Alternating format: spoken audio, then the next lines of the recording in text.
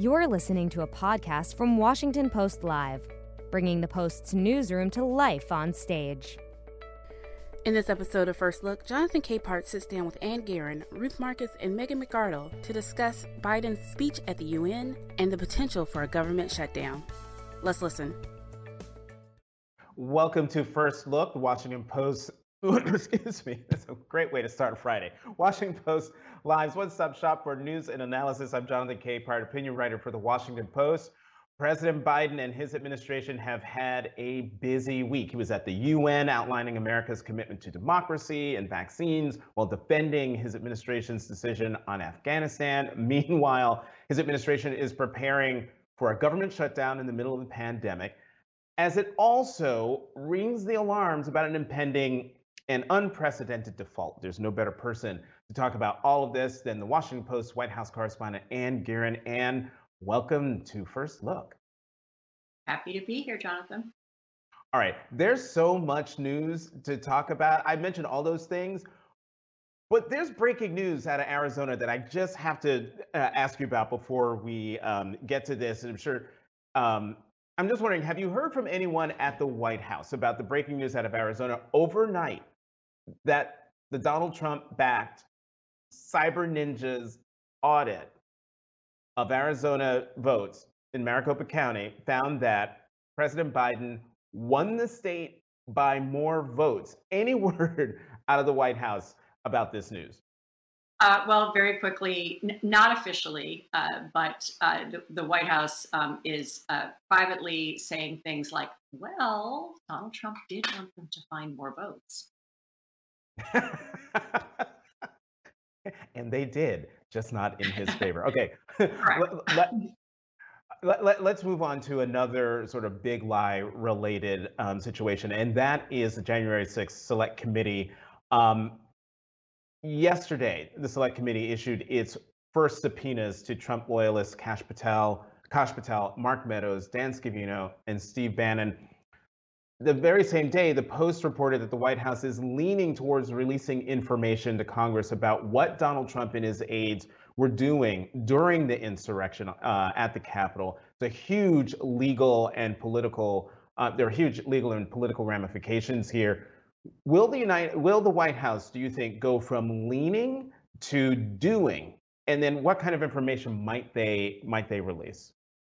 Well, I don't know whether they will go to the doing part, but certainly the indications are that the White House thinks it has full authority to release this information, and perhaps earlier than is laid out in a very complicated statute.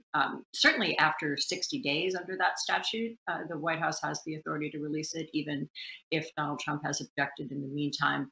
This boils down to a rather tricky question of whether Trump, as an ex-president, can credibly claim some version of executive privilege, which is what sitting presidents frequently use to prevent the release of all kinds of information and documents. Also, I would say that the the Democratic-led committee believes that it has the authority to both collect and release this information. So my gut is that the information will come out. I just don't know how officially it will come out from the White House. Mm-hmm. And I'm going to be talking to Ruth Marcus and Megan McArdle about that executive privilege claim possibly coming from Donald Trump in the opinions portion later on. Let's talk government shutdown. Yesterday, the White House told agencies to prepare for the first government shutdown of the Biden presidency, but also during the pandemic, which, telling agencies to get ready is normal protocol. But what is the president doing to avert a government shutdown? Well, that is a very good question. We have not heard from the president on this subject in many days directly. In fact, we haven't really heard directly from him in a question and answer format for quite some days. The OMB directive yesterday to agencies is, as you noted, standard, 7 days before a deadline. That deadline is the end of next week. It's one of several important deadlines next week that both the House and the White House are working against. And of course, the big question happens when all of those things come before the Senate and what the Senate will agree to, in addition to the shutdown question, which is about the budget. There is a separate but related question about raising the debt ceiling. I actually prefer the term borrowing limit. I think it's easier for people to understand what we're talking about here. And whether all those things get wrapped into one piece of legislation or two, whether Nancy Pelosi has to backtrack. There are a lot of moving pieces here. And thus far, we haven't heard the president say directly, here's how I would like it to go. Right. The only thing we know that the president has been actively involved in is in the negotiations over the reconciliation package and trying to build bridges between moderates and progressives within the Democratic Party about the hard infrastructure bill and the reconciliation bill. But we'll be talking about that probably next week. And let's talk about the president's speech at the UN. How was it received? It was Biden's first speech there at the UN General Assembly as president of the United States.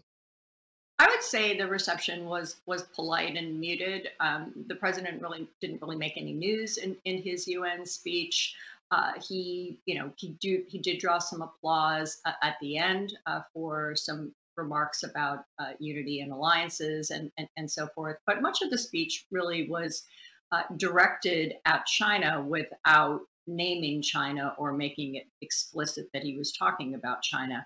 And that sets up a lot of complicated dynamics. Many of the countries listening to him, whose representatives were listening to him during that speech, have their own complicated relationships with China.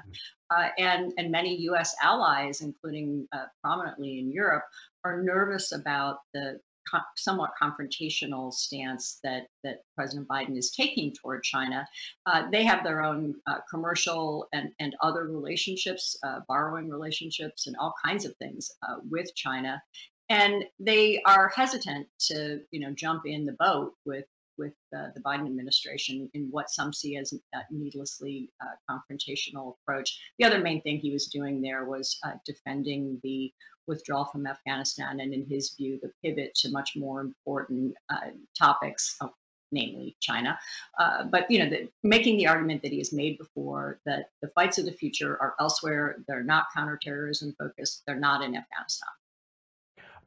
When it comes to the allies, I distinctly remember it was President Biden and President Macron of France when they were at the G7, where President Macron said, quote, "America is back." And there is the president months later, 2 or 3 months later, at the UN General Assembly in the middle of a huge fight with France over the submarine deal with Australia. I'm just wondering, how are the allies, or how were the allies feeling about President Biden in the middle in that speech? Do they believe that America truly is back, given all the things we've seen in those 3 months? Yeah, I think there's a great deal of disappointment in the way the president has handled alliances leading up to that speech. Again, the reception for the speech itself was polite. He said a lot of the right things in their view. I will note that the G7 moment is even worse than we knew at the time. It was that same weekend, that very set of meetings during which the president was getting this secret sub deal going with Australia. So it was kind of amazing, right? Like, there he is sitting out on the beach, backslapping with Macron, like, my friend. Yeah, that I did not have major diplomatic rupture with France on my UN bingo card this year, so bad on me.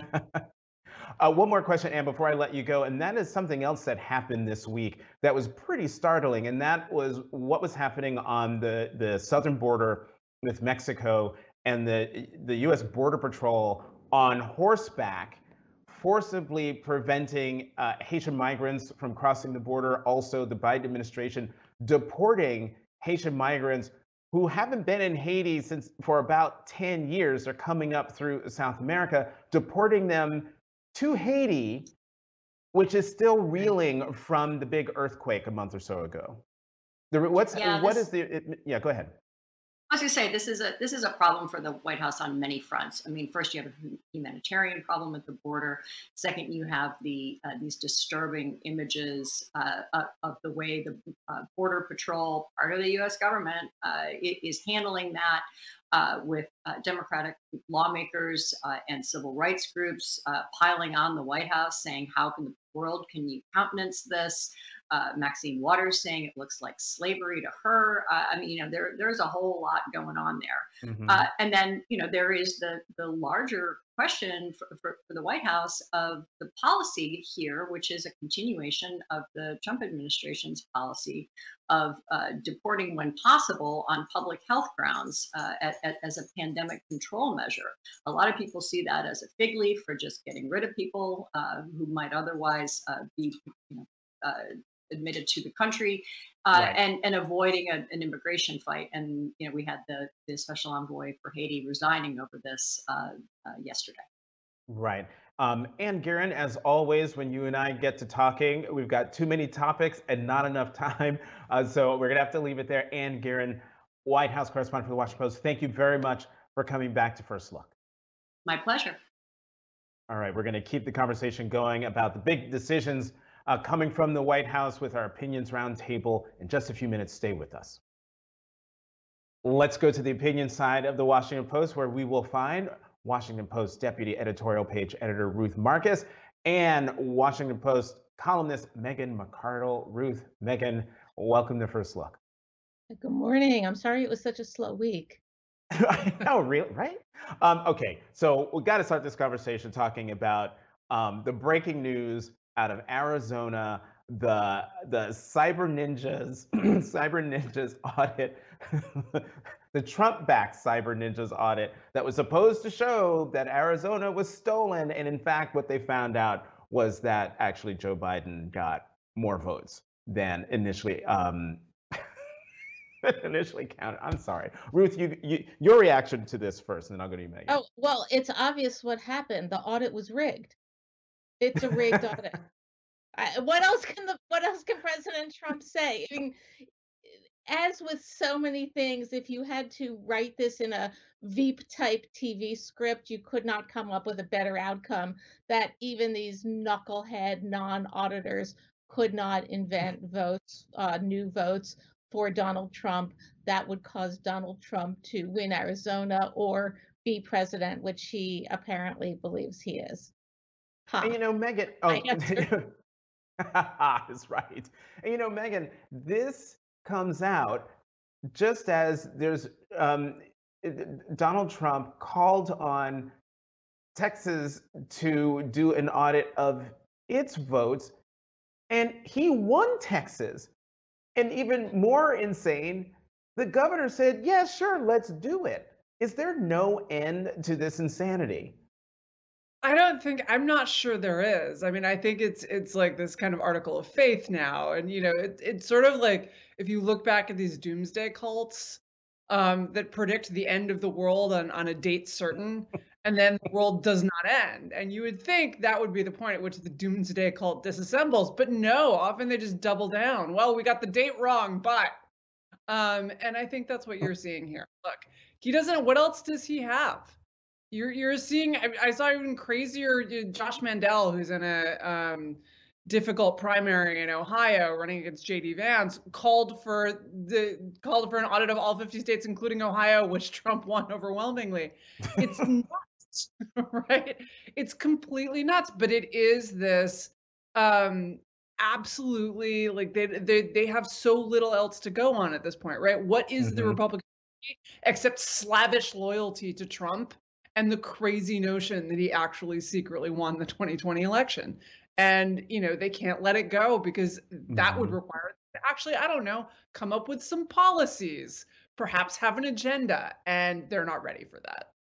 Jonathan, yeah, go ahead, we're chuckling because this seems so ludicrous, but honestly, we shouldn't be chuckling because the impact of this kind of argument is toxic. It's toxic for public trust in the outcome of elections. We see that in the polling. So while I said ha, so I'm criticizing myself, we should probably cut the chortling and start worrying a little bit more about Well, these kinds of arguments.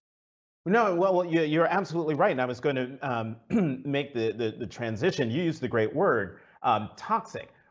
The Arizona audit and all these audits and the questioning of the 2020 election results, they are toxic. And we saw the impact of those lies, the impact of the big lie on January 6th with the insurrection. And that leads me to asking about the January 6th select committees sending out the subpoenas to Kash Patel, Steve Bannon, Mark Meadows, and Dan Scavino to produce, to come to the select committee. Ruth, I mean, this marks a turning point for this investigation. Do you think these 4 folks are actually going to comply with the subpoenas? Well, I'm going to put Steve Bannon to one side because he does not have any valid claim of executive privilege because he was not working for or in the White House or administration at the time. As to the others, it's a really complicated legal question about what, and undecided really, as I understand it, about what authority a former president might have to invoke executive privilege to stop either the documents, and he's got a less good claim on the documents because to a large extent, the current president, President Biden, is the boss of the National Archives with regard to that, and he has waived executive privilege. But Trump could try to mess up the documents. He could also assert executive privilege with respect to his former aides. That my understanding has been, by the way, that he's been reluctant to do that in previous incarnations of this argument because he didn't want to actually have to ante up the legal fees to do it. But assuming he is willing, seriously, his lawyers didn't want to do it for free. So to the extent he's willing to write that check, we could have this tied up in litigation for some time. But this is an important step. And I'm just going to say one last thing. It's also necessary but not complete step. We need to be looking at what happened on January 6th, but we also need, as I've written before, to be looking at some of the sort of pre-coup, silent coup things that were happening at the Justice Department even before January 6th. Right. And Megan, same question to you in terms of the significance that these subpoenas, these 4 subpoenas to Trump loyalists, former Trump administration officials, the significance that they've gone out. Look, I think it's a sign that Democrats are going to go big and litigate this. I'm not entirely confident that's the right decision for the country, even though I stood foursquare against January 6th, thought it was like a very serious attempt to overthrow the results of a legitimate election, and that this is incredibly corrosive and toxic to the civic fabric. My question is, at this point, is this a question that litigating it actually changes any minds among the American public, actually makes it less likely that this is going to happen in the future? And I'm not sure that the answer is yes. And if the answer is not yes, even though I think it should, right? I'm not defending I'm just looking kind of at the practical political level here. If we're just arguing about something where basically everyone's mind is set and no one's mind is going to be changed, I think you have 2 costs to that. And one is that it sucks up political oxygen from other stuff the Biden administration might want to do. But the other problem is that it potentially just causes people to dig in even further, causes people to double down on the election audits and so forth, rather than putting it behind us. And I know that this sounds crazy to a lot of people, that like the idea that something that serious, that we could ever just say, okay, we're going to move on now. But I think if you look at history, in fact, very few national issues are resolved by having endless national conversations about them of this magnitude. I think, honestly, they usually are settled when people move on to something else. And I kind of wonder if we aren't just making the wounds worse rather than better. Okay, Megan, I'm going to have to take issue. How can you say that no good for the country for the select committee to do this? We're talking about an attack on our democracy at one of the more pivotal moments when the Electoral College votes were being counted. I mean, I hear all the things that you're saying and I understand where you're coming from, but at some point, Ruth, jump in here. This has to be investigated. And even if nothing comes of it, it still has to be investigated. Okay, so Jonathan, my head's exploding too. Well, thank you, Megan. Look, the argument we've been having all along is, okay, you can't charge a president criminally while he's in office. It would be really disruptive to national unity if you charged a president criminally when he's out of office, even if you can. And now Megan is arguing that we shouldn't even, because it would be disruptive to national unity, figure out what the heck happened on January 6th and in the run up to January 6th and how we can prevent this again. The point is not to heal or knit together the country, because honestly, doing this isn't going to make things any worse. The point is to find out what happened here in the United States of America that allowed a coup to near succeed in 2021 and the run up to January 6th. And it is imperative that we find that out. I could not disagree more strongly. Well, go ahead, Megan. So let me say, first of all, I really doubt we're going to figure out what led up to this, right? I'm not actually sure that like deep insights are going to come out of this, and that we're somehow going to understand how we could stop it in the future.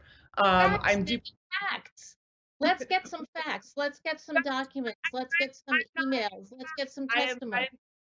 But the second thing is, like, look, I wanted Trump impeached and removed from office after January 6th. I frankly would have supported impeaching him and removing him from office before January 6th if they could have gotten the votes. If you could have criminally charged him, I would have been in favor of that. My point is that at this point, if you could criminally charge him now, I would be in favor of that and prevent him from running again. But absent that, absent the ability to actually remove Trump from the political scene, which I don't see this generating, I question whether spending enormous amounts of political capital and effort on this. I'm not against it. I'm not like upset that it's happening. I am just worried that it is not, in fact, going to move us any further towards a less coup-ridden or less whatever you want to call what happened on January 6th for our Republican listeners, towards a democracy where that can't happen again. I'm not sure this is moving us in that direction. I think it might be treading water, which is fine. I think it might actually end up going in the other direction, which is not. Ruth, my question here is, let's take the attention for a minute away from Donald Trump and talk about the signal these subpoenas and this investigation sends to would-be Donald Trumps, to those people who like the Josh Hawleys and the Ted Cruzes and the Marjorie Taylor Greens, to say, if you try to do this, there will be some kind of consequence for this. Isn't there a signal value here to these investigations? Well, I am not sure that those guys can be very effectively chilled in their bad behavior. But bad examples, but you get what I mean.